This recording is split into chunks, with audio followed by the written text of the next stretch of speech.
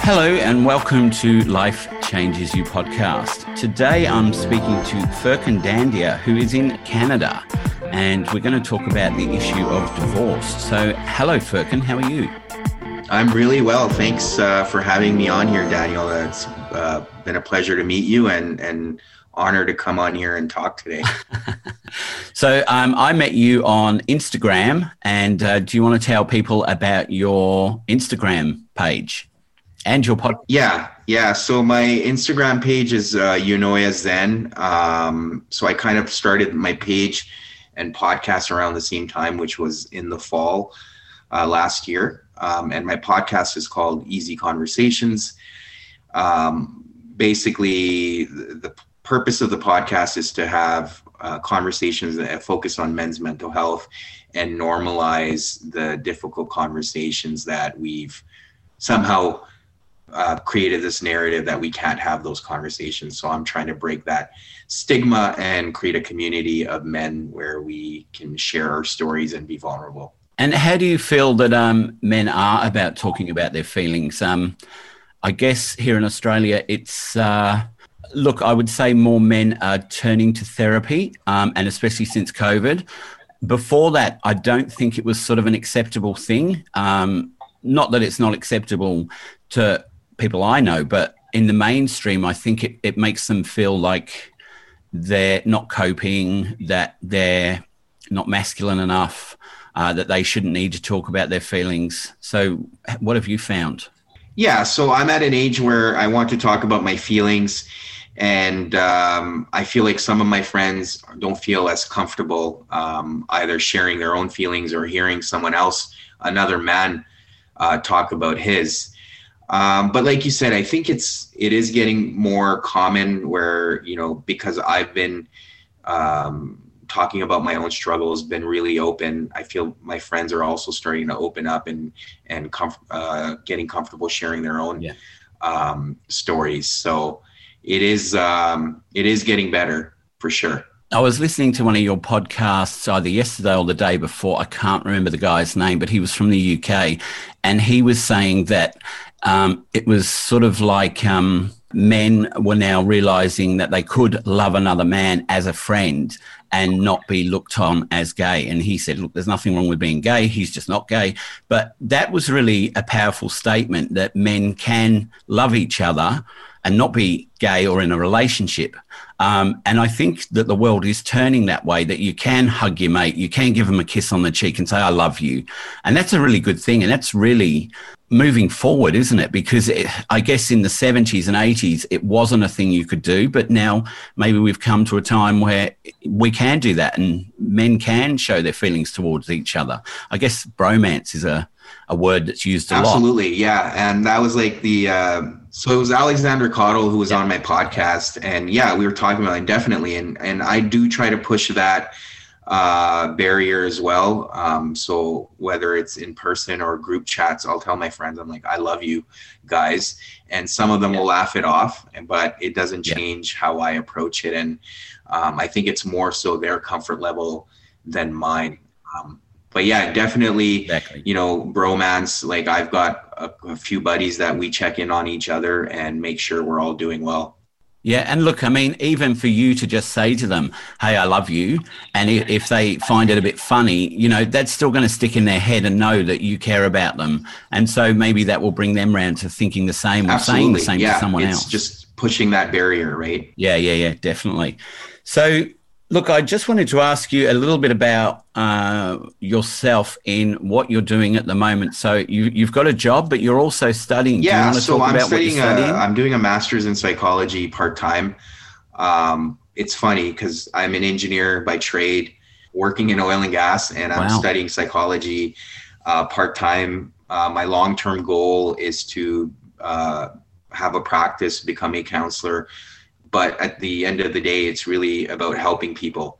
Yeah, so I think for me, at the end of the day, my goal is to help people. And, you know, in the past, I was volunteering and donating money, but I wasn't seeing the direct results of that. It wasn't tangible for me. And And with counseling, I'm hoping Yeah. like if I can work directly with people one-on-one and make a difference in their lives, it would be more purposeful for me. And what really pushed me into psychology, and I know we're going to touch on it today, was going through a divorce, dealing with adversity, being alone in it. I started studying psychology, reading a lot of books, and it inspired me to learn more about the subject. Look, it's definitely, it does make a huge difference if you're actually working with people and seeing the results and the change in them, rather than, as you say, donating money, because with money, you don't know how much is actually going to the person you're donating it to, how much is going to CEOs and other stuff. And obviously they have their money that they have to spend out as well. But when you can do it direct and see the change, there's nothing like it, is it? It makes a huge difference. Yeah. So today we are going to discuss your divorce and how you made it through. I mean, you don't have to go too personal, but if you just want to talk about what happened, I guess, from the divorce on and how you managed to keep yourself going and what you faced when that happens. I mean, I've been through a divorce too, so I know I've got a good idea of what you've gone through. It's not easy. So yeah, I think ultimately, and again, you know, there's obviously two sides of the story. I'm not blaming anyone here. But at the end of the day, I just wasn't happy in the marriage. I didn't feel like myself. And the biggest, I think at one point I came at a crossroad where it was like, do I want to break my son's family apart or keep it together? And on the other end, if I keep my son's family together, am I giving him the best version of myself? And you know, in 30 years from now, when, you know, like I look back, do I want to be thinking about the fact that I robbed or deprived my son out of the best version of myself? And that was kind of the tipping point for me, where it was like, okay, so, you know, I think if I break this family apart and my son was going to ask me when he grows up, hey, Dad, why did you do that? I'd honestly be able to tell him that, hey, I did it because I wanted to be the best version of myself for you and for me, and instill in him that courage of being able to make difficult choices for your happiness. And that wasn't modeled for me as a kid. And I didn't want to continue that cycle for my son. And along the way, I made stupid choices, a lot of mistakes. And ultimately, you know, came to a point where I was going through separation. I couldn't see my son as much as I'd like to. There was times where I didn't see him at all. And there was a lot of dark days where, you know, I didn't have friends that I could trust. I didn't have family living close to me. I was living by myself. It was tough. But at the end of the day, what kept me going was my son, and knowing that, you know, I did this for him. I did this for myself, and I want to be able to get through this, fight through this, so I can be the best father I can be. Yeah. So when you said before that you didn't feel like you had friends that you could trust, were they friends that you had as a couple? So you were worried about whether, you know, information goes backwards. There was part of that. And then the other part was, and I don't mean trust in the sense that I didn't trust that they would, it was just, I didn't trust them enough to be vulnerable. And that was more on me. I didn't feel like I could speak about my feelings or what I was struggling with. I just wasn't comfortable doing that. And I think that's what's inspired me to do the work I'm doing today, is being able to change that narrative, and other men who are suffering don't have to suffer in silence because they're too scared to look weak, or they're too scared to be vulnerable. So I want to change that narrative because I had that narrative for myself. And look, you're definitely right. I mean, I remember when I was going through divorce, there were a couple of friends that I would call all the time when I was upset, when I had a problem, when I didn't know how to work something through. And now in hindsight and listening to you, I realized that probably those friends were exhausted from me ringing up and saying, I don't know what to do. Where am I going? What shall I say? Should I go to work? Should I, and it's almost like you look at it and you think, how can this be happening? And then how do you deal with it? And there are a lot of emotions that come up, and you doubt yourself as well, whether was it my fault? Did I do the wrong thing? Have I not spent enough time with her? Blah, blah, blah, blah, blah. And in reality, it's just something that didn't work. Absolutely. And I just want to elaborate on the thing you mentioned. I think part of the reason I also didn't want to keep calling my friends was for that same reason. In my head, I was like, what if they're like tired of listening to me and then they start ignoring me? And I felt like that would hurt more so I was like, you know what? I'm just not going to expose myself and not take that risk of being hurt by my friends if they couldn't be there for me. The other thing culturally I want to touch on, in my culture, like the Muslim culture and East Indian culture, divorce is frowned upon. And I didn't, at least in the beginning, in the early parts of the separation, I didn't feel complete support from family or my parents until much later, because in the early stages they were trying to like not convince me but encourage me to go back, because they didn't want to see their grandson, like my son's family, being torn apart, or me being a divorced father with a child. So that was the added pressure that I felt. And like you said, I constantly doubted myself, even though in my heart, I knew I was making the right choice. So that took a lot for you to actually walk away from that, because you didn't just have the stress of what would impact your son, if anything, the impact on your wife that you're leaving, and also on your family and your culture. So you had... from my point of view, I just had my wife that I was separating with, whereas you had another two big elements that you had to consider. So it was a lot of information to think through, and a lot of determination to get to where you are now, because you realized that you weren't going to have a lot of support. Absolutely. And I think the biggest piece for me was the humbling of my ego. For me, and there's two facets to it. First of all, I remember in my 20s or late 20s, I used to judge people when they'd be struggling or they'd be going through a divorce. I'd be like, that will never be me. I will always figure it out. And that was such a humbling moment for me to go through it, where I was like, you know what? There's situations that in life that happen where you have to make those choices. Everyone's situation is different. Mine is different than probably yours in terms of why you went through divorce, or my friends, and everyone's situation is different. And it taught me so much about judging others, because I almost felt like I got this huge realization. It was almost like karma in a way, where it's like, be humble. And that was a huge moment for me. The other impact to my ego was, I've basically done well at everything I've taken on. I'm a high performing person, high achiever, education, everything. I've always done well. And then this divorce was almost like a blemish on my record. And I was so ashamed of it that I wouldn't even want to talk about it. And I'd go to work and pretend like things were fine. Yeah. Everything's okay. I'm not talking about anything about my personal life or the turmoil I'm going through. I just put on a brave face and I went to work.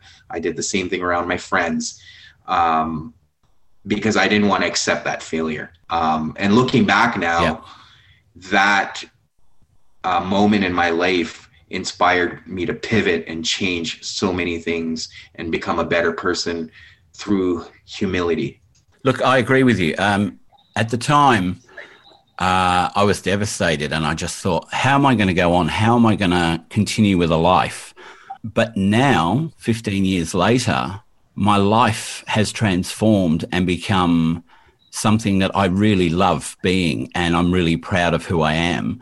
I think, look, age is an amazing thing. I now look back in my 20s and I think, oh, yeah, that was really good what I did. Like I sold records, I did this, I did that. And I think, wow, they were really good. But we don't have the knowledge that we have as we age and when we've been through so many different situations that, I mean, if I was married now and I got divorced again, it would still be devastating and it would still be something I'd need to learn from. But as we age, we learn all these different things that actually assist us in a really sort of calming way. And I don't know if I've said this to you before, but there's a saying that I was reading this saying that said, the problem for psychologists and counselors is they will always see a positive ending. So if you get cut off by someone while you're driving, you'll go, oh, I guess they had a bad morning. This happened, that happened. But I don't think it's a bad way to be, because I rarely hang on to negativity nowadays. You know, I can usually let things go through within a day and go, okay, I don't need that anymore. When I was younger, I would hold on to that and go, oh, why did they do this to me? Why has this happened? You know, and you'd really, you know, overthink it to the point of exhausting yourself because you couldn't think of anything else. Whereas now, you know, you have a situation that is a catastrophe, but usually within about 2 or 3 hours, you can actually see a different side to it. And you go, actually, is it really a catastrophe? I agree 100%. I think, you know, very similar as you describe yourself. I used to take things so personally where I would lose sleep at night and I'd be replaying the situation over and over in my head. I'm like, why did this person do this to me? Yeah. And, you know, again, going through these humbling moments in life where I realized that, you know what, I'm just killing myself thinking about this one situation. Meanwhile, this other person probably doesn't even remember it. Yeah. No, they've gone on with their life. They don't think about it at all. But I'm killing myself here. And, you know, just having that awareness and letting it go has been a huge game changer for me in my life and this journey I'm on. And I think from that, if anyone listening can pick that up and go with that, is that whatever's happening to you, if you're having a bad day and you're walking through the supermarket and you feel like, oh, I look terrible today, everybody's going to look at me. Just remember, probably out of the 99 people you're going to bump into, one person might glance at you, but they're busy with their own lives and what's going on at their house. And, you know, they don't care what you look like. So just be comfortable with who you are. And then the whole world is a lot different. You know, I used to wear, like, because of the fibro, I usually wear tracksuit pants because they're more comfortable. Jeans tend to make my legs hurt. But I've got used to wearing tracksuit pants around, and no one says to me, oh, why don't you wear jeans anymore? Because they've just got used to me being in tracksuit pants, and that's good. But if I was to go, oh, you know, I should really wear jeans because these tracksuit pants look terrible, I'm thinking that, but they probably don't even care. They're going, I'm busy paying a bill or calling someone. Oh, yeah. You know, people are so self-absorbed. Like the analogy you can even use is like, if I've got a coffee stain on my pants, I'm obsessing over it. But if someone else had a coffee stain on their pants, I may not even notice it. Or I may notice and I'll be like, oh, that sucks. Poor guy, whatever. But that person's probably obsessing over it like I would. So we're just very self-absorbed people. I mean, I've stopped caring what people think or say. I do want, I mean, if someone does something to me, I will give myself, you know, a few hours to kind of obsess about it or think about it and reflect on it and then kind of label the emotion I felt and move on. Yeah, because going back to what you were saying earlier, it's all a judgment, isn't it, on ourselves? And if someone else is making a judgment on you and their judgment is irrelevant, which 9 times out of 10 they are, why are we spending so much time worrying about what they've said about us when we could just be thinking about new things or moving on with our life rather than sitting there for an hour overthinking it and going, oh my God, they said that. Who cares? Does it matter? I mean, look, obviously some people are going to give you feedback where you go, actually, that's not a bad idea. Maybe I could change that. Maybe that will make me feel better. But a lot of times, you know, look, I'm lucky. Most of my friends are non-judgmental.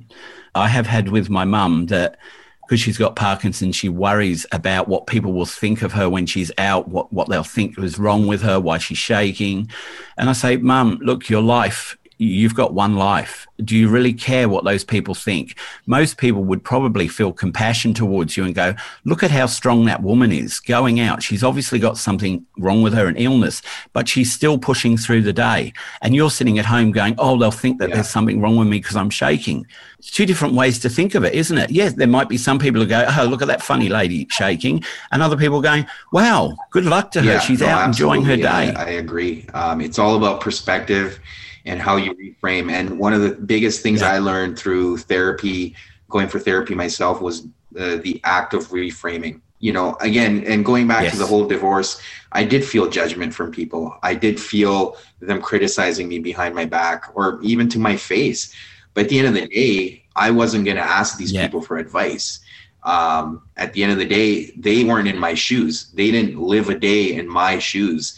So they have no idea what I was dealing with, how I dealt with it. So to me, I was like, you know what? Until you're in my situation, you don't know. And I was one of those people too. Like I said, in my late 20s, early 20s, I was judging people too without even knowing what they were dealing with. And that's a learned behavior, isn't it? I mean, we learn that from being young, because when we're first at school, we're learned to package things into boxes. So it's yellow altogether or green altogether, or the trucks altogether, the cars altogether. And so if someone does something that doesn't fit with what goes on in your head, you go, oh, why are they doing that? Well, it's nothing to do with us why they're doing that. They have their reason. It might be right, it might be wrong. But if we judge them, where are we judging them from? From what we've learned at school, how to box things up? No, not at all. It makes no sense, does it? Yeah, I think, you know, like I said, I think the experience changed me. Like you said, it was transformational, and like just changing my attitude and perspective on things allowed me to get through it. And I guess you also found out who the people around you were that supported you unconditionally, whether they thought it was right or wrong. They just went, hey, mate, come here, give me a hug. You can get through this. You're doing okay. And, you know, they might be someone who is, yay, must stay married. But those are the people who can see both sides of the coin, and they can go, look, this person needs some help, some reassurance, and it doesn't matter what my judgment is. Yeah, let's for help sure. them. I mean, in my case, unfortunately, I didn't have a lot of people like that. So I had to basically change my social circle and bring people into my life that I could, that did encourage me and I could trust and open up to. So that was a really hard moment then, wasn't it? Because you were not only dealing with the three different things about your divorce, your son, your wife, and your family, you're also having to create a new friendship group, a new peer group. And that's harder as you get older, isn't it? You know, in your 20s, you seem to people just pop up and you're like, oh, wow, I've got a new friend. And as you get older and older, you go, oh, where are my friends? I mean, now you do have a good social group, and so do I. But, you know, there are people out there around my age group probably who have only had one or two friends. And if they have an argument with them, then they don't have any friends. And how do they reconnect? Yeah, I mean, and I've been in those situations, and, you know, I've to a point where I realized that I am comfortable being friends with less people and having more acquaintances. I think for me, it's about also quality time. And the friends that I connect with, I enjoy having conversation with them. I enjoy learning from them. I enjoy engaging with them. The way I looked at it, there was people with negative energy in my life, and there was people with positive energy. And I knew one of the ways for me to get out of this situation or experience in my life was to surround myself with positivity. And that was the biggest kind of motivator for me to change my social circle as well. And now I'm at a point where if there are people that are sucking my energy, I just remove myself, or I limit my time in terms of how much of my time I give them. And I'm okay with that. I'm okay with that. Like, you know, like like I said, my close friends, we challenge each other, we educate each other, and we encourage each other to be the best versions of ourselves. And that's good, isn't it? I mean, look, to have friends that you can catch up with. Look, I've got friends and I might not even speak to on the phone for 6 months. But then when I do, it's almost like we spoke last week. And they're the sort of friends you want, that you don't have to be living in each other's pockets. Because I don't know about you, but as I've got older, I prefer to spend more time on my own when I get home from work and just sit down, relax, read a book, listen to a podcast, watch a TV show with my dog, have dinner and just chill out, rather than having to constantly go out. Like I used to like watching those American shows. I don't know. I don't even know if it's before your time, but there was one called The Practice, which was about a group of lawyers. And every day they finished work, they went to the pub, or an inn, and had drinks and stayed till 11 and 12 o'clock at night, and then went home to bed, probably made love all night, and then got up for work the next day. And I used to think then, God, how do they do all that? Americans must have some stamina. No, I think you're right. I think, for me, it's important to also have that alone time where I can process my day, reflect on the things I did. Like, there are certain things I may do during the day that I'm not proud of. So it's important for me to put that time aside and reflect and really focus on how can I do better next time if a situation like that arises. And set goals for every day. Like, one of the things I was trying to do every day was just do something kind for another person, like a stranger. And it could even be the person who was making my coffee at the coffee shop, just asking them how their day is going and watching them just light up and have this big smile on their face, because I'm probably one of a handful of people who ask them how their day was going, because most people are just in a rush to get the coffee and leave. Yeah. They rush in, ask for the coffee, pay for it and leave. They don't usually even say hello or goodbye. They're just, here's my coffee, here's my money, off. But then that takes us back to being a counselor or a psychologist, where you go, well, I wonder what was going on in their day that day. But that's all it takes, isn't it? Is a small gesture to make that person feel better, and then they feel better about the next customer, who might be someone who runs in and runs out, and then the next one could be like you again, that comes in and says, hello, how are you? And I thought during COVID that we became a lot more happy to talk to people. The only problem was, with a mask on, people couldn't see if you were smiling at them or poking your tongue out or anything, and over here now we don't wear masks unless we're on public transport. I went into a shop yesterday and I said to the lady, wow, it's so good to see you and see you smiling. And she said, not a lot of people come in here and smile or talk. And I said, oh, look, they've probably got lots of other things on in their lives, going back to a psychologist, counselor. And she goes, oh, I hadn't thought of that. She goes, but it's nice to see you smile. And I said, well, it's nice to see you smile too. I'm glad we're not wearing masks anymore. And those little interactions can make a huge difference for people, especially if, as she's saying, everybody coming in is looking grumpy. You must feel like, oh God, I just want the day to finish. And then someone comes in and says hello, and you think, I actually, agree, it's not so bad. Yeah, and it's those little things, like you said, that not only bring joy to people's lives, but for me, it gives me a purpose too, that, you know what, I made someone smile just through a very simple gesture.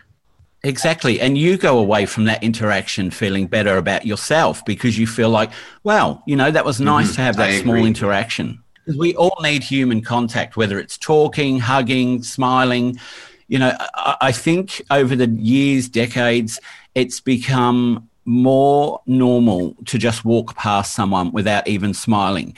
And if you do smile, you usually get a look like, oh my God, why are they smiling at me? Probably 2 or 3 months ago, I was down by the beach and I just sat on a chair. I was out for a walk and there was a lady just sitting there too. And I said, hi, how are you? And she sort of looked at me as if to say, what do you want? And I said, it's okay. I'm just sitting down. I've just had a walk. I just thought I might have a chat with you. And she was like, oh, okay. And we had a chat for about half an hour. I'll never see her again, but that's okay. We had a good chat. I learned stuff about her. She learned stuff about me. But I don't think we do that enough, because we're in a society where we're almost taught to fear everybody around us. So if we sit down and start talking to someone, their immediate reaction is, oh my God, what do they want? Do they want money? Are they going to attack me? And it would be good if I think the biggest problem it. also with that is our phones and our devices. Like when we do sit down, we're glued to our phone, and someone can walk by, you may not even notice. And I quite often see, even like in the park, people sitting down and everyone's glued to their phone, but nobody's talking to each other or acknowledging each other. Yeah, look, I had a podcast last year with a guy who said when they go out for dinner, what they do is they all put their phones in the middle of the table. Well, the first one to pick up their phone has to pay the bill for everybody. And he said it made it that nobody would pick up their phone. We all interacted. And at the end, we all picked up our own phones and paid our own bill. He said, but it was otherwise you'd be sitting there and go, oh, I've just got to make this call. Oh, I've just got to send this text. Oh, I just need to check Facebook. Oh, I just need to check Instagram. And that's how their lives became. And there was a really funny little video. I think it was on Instagram. I don't know if you've seen it, but it was of a young guy riding along on his bike, not holding onto the handlebars, sending a text, and there's a truck in front of him pulled up, and he goes whack straight into it, and then looks at the van as if like, what are you doing there? Well, you shouldn't be looking at your phone, should you? It's almost like blaming the truck driver for putting his truck there. But I think, like you said, the human connection is so important. And fortunately, with the devices, I'm guilty of it too. Quite often, I'm just, whether it's sending an email or just on Instagram, and I'll just keep walking and not pay attention. So it is a conscious effort to remind myself to just pay attention, not only to people around me, but even like the trees or the streets. Yeah. Yes. And being mindful. Look, I must admit, sometimes I find the phone handy if I'm walking past a shop in a shopping centre and I know people working there, and I just think, oh, I've got to get in and get out quickly. So I quickly put it on my phone and pretend I'm reading something. And I'm even doing the head nods like, oh, yeah, that's interesting. And I'm not even looking at anything, but I just want them to think that I'm looking at my phone. Yeah, it could work either way. Yeah. So where do you see yourself in 5 years' time? Well, I mean, that's there's so much that I want to do. I think for me, in 5 years, I want to be in a place where, like I said, I'm helping people at any sort of capacity, whether it's working directly with people, helping them through life struggles, sharing my own stories. But that's kind of my goal. Hopefully I've finished school at that point, and I'm working as a counselor and working directly with people. It's being able to have these conversations like the one we're having. I'm hoping that enables other people, empowers other people to feel courageous to speak up and talk about their own stories. And if we can create a community like that of people where they're just open about sharing their stories, it make a huge difference. And today I made a post on Instagram because it was really relevant for me. But, you can ease your pain by talking about it. The more you talk about it, the more it becomes normal, and the more you accept it. And as I mentioned earlier with my divorce, I didn't talk about it enough. So it was like this black box that I was hiding. And until I didn't accept it and keep talking about it and normalize it, it didn't become normal for me. So I'm hoping other people can do that as well. And I hope I can be a champion for that. And if it's even 1 or 2 lives I touch, I feel like I've made a difference in the grand scheme of things. Yeah, look, you're so right. You're so right. And what I love about doing these podcasts is when I first started, it was like, let's talk to normal people about their lives, find out about what inspired them. And I still go by that. I think that's amazing. But the further I've got into talking to different people and guests that came on originally and have come back, I've really learned to listen and to understand someone else's story. And I learn so much from every podcast I record. And it might be a small thing or a big thing, but every time you talk to someone, and I think when you do a podcast or when we're recording like this on Zoom, you are more intensely listening, because, well, we're producing a podcast for other people to listen to, but you really listen to what the other person's saying. And it creates a really good communication stream for other people to listen to and say, actually, it's okay to say, like we said earlier, to say to a man, I love you, and not be seen as being gay, but I love you, I support you, I'm here for you with your divorce. You know, I've learnt now about how the struggle you went through in those three different things, especially with your son, you know, and having to make such an important decision with a big impact, you know, because for you, it could have gone any way, you know, not just right or wrong. There's so many shades in between black and white.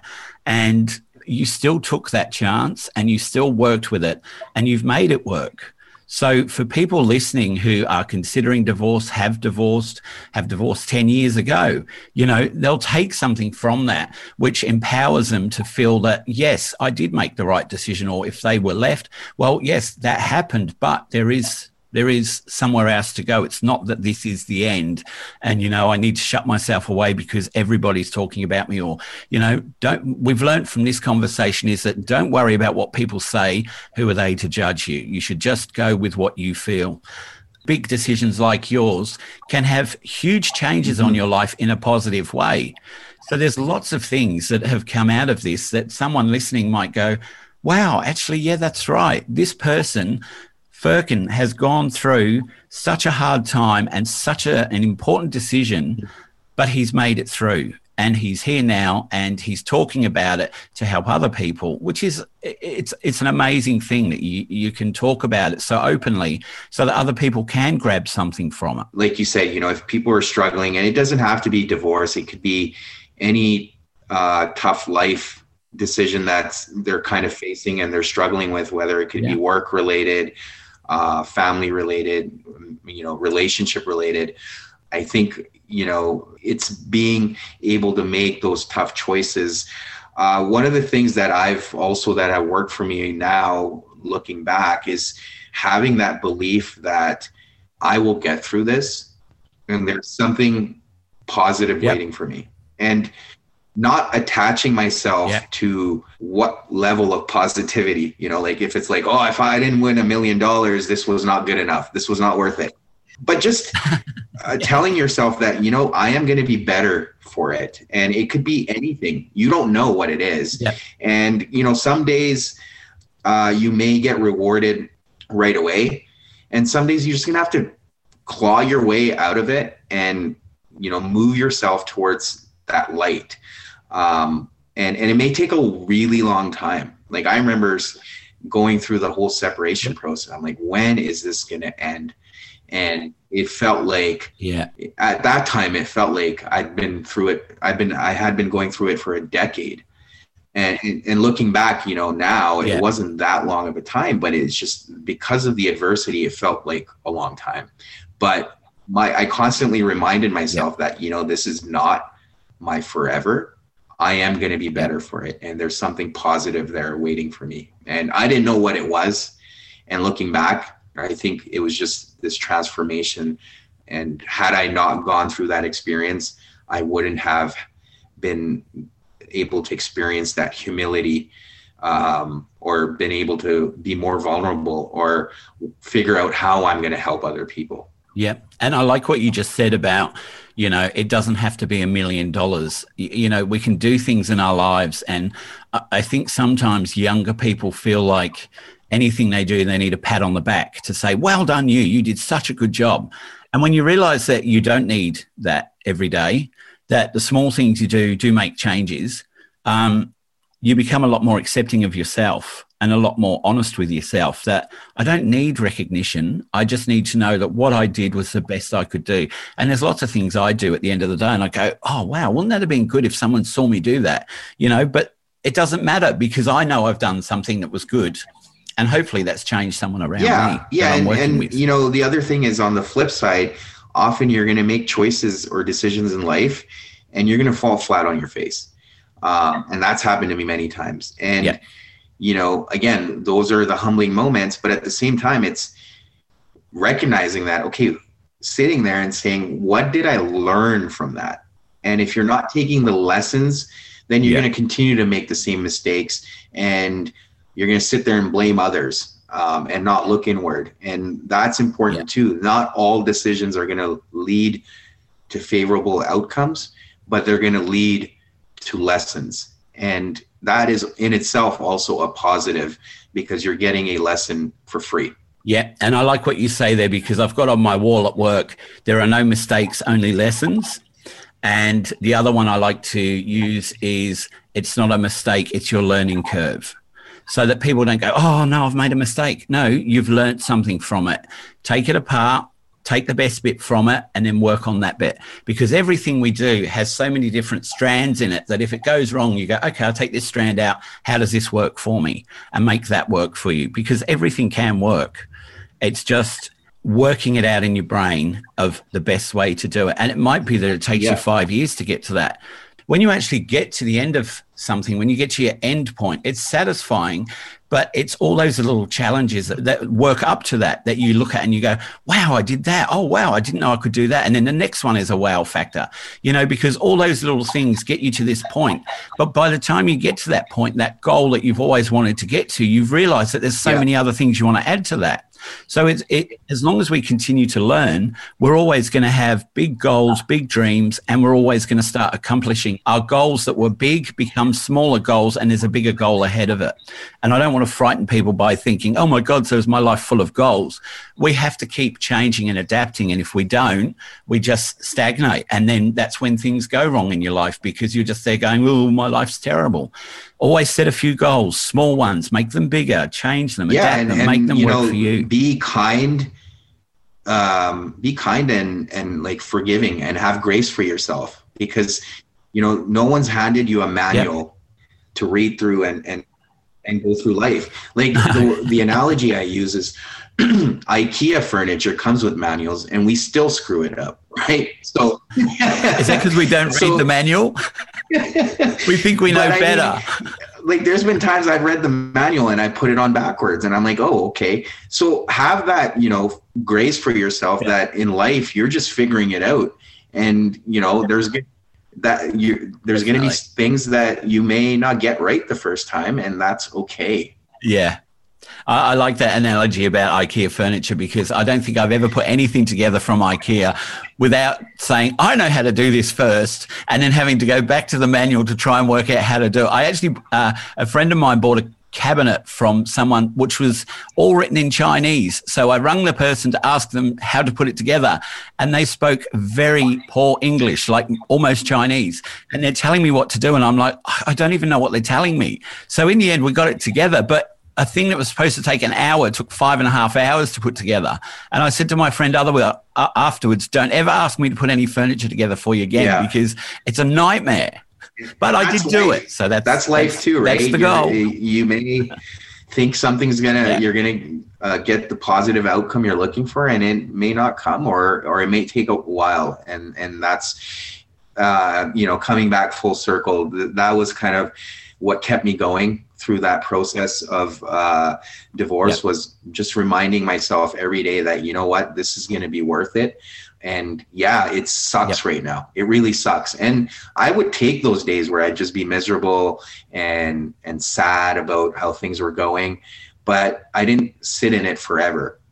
It was giving myself a day or two at the most, but then getting back on that train of reminding myself that, I am going to be better for this. I am going to learn so much about myself, and this is all going to work out in the end. Yeah, definitely. All right. Well, I think we should wrap it up there. Do you want to give your handle on Instagram again so that people know where to find you? Because you always have interesting things that you put up each day. So my Instagram is Eunoia Zen. It's EUNOIAZEN. So it is a bit mouthful, but yeah. And where can people find your podcast? So my podcast is available on all platforms. Obviously the main ones are Apple Podcasts and Spotify, but EZ Conversations. So that's EZ Conversations. I've been, like I said, super fortunate to have amazing guests come on there like yourself, Daniel, and share their story. I've listened to 3 of them so far. I listened to Alexander the other day. I listened to a lady who spoke about absent fathers. That was really interesting. And then I listened to, it was a friend of yours from 20 years ago.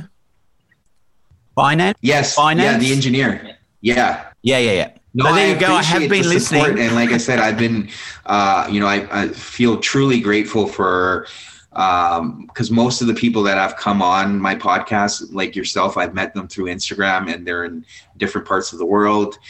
And, they've trusted me enough to share their stories and come and talk on there. So, again, really grateful. And I want to thank you, Daniel. I think you're doing amazing work, and the stories you're sharing, and what I enjoy the most is waking up in the morning, not checking my phone first thing, but when I do get on my phone and get on Instagram, seeing posts from you, and they're always full of positivity and encouragement. So, I do appreciate that about you as well. Instagram is great for that, isn't it? I mean, I read other people's positive things and I think to myself, wow, why didn't I think of that? Oh, well, that's such a positive thing. But it's great to see so many people out there being positive and not so much, well, look, my feed is probably all just positive people and counselors and psychologists. So it's good to see that there's so many people getting into positivity and positive thoughts and positive affirmations, everything like that. And I was saying to my mum, I think I might have told you this on your podcast, that now I find it really hard to have a negative thought because I'm putting so many positive thoughts out there that my brain is always just thinking positively. And that's not a bad thing. That's a great 100%. thing. It's so important to have that mindset.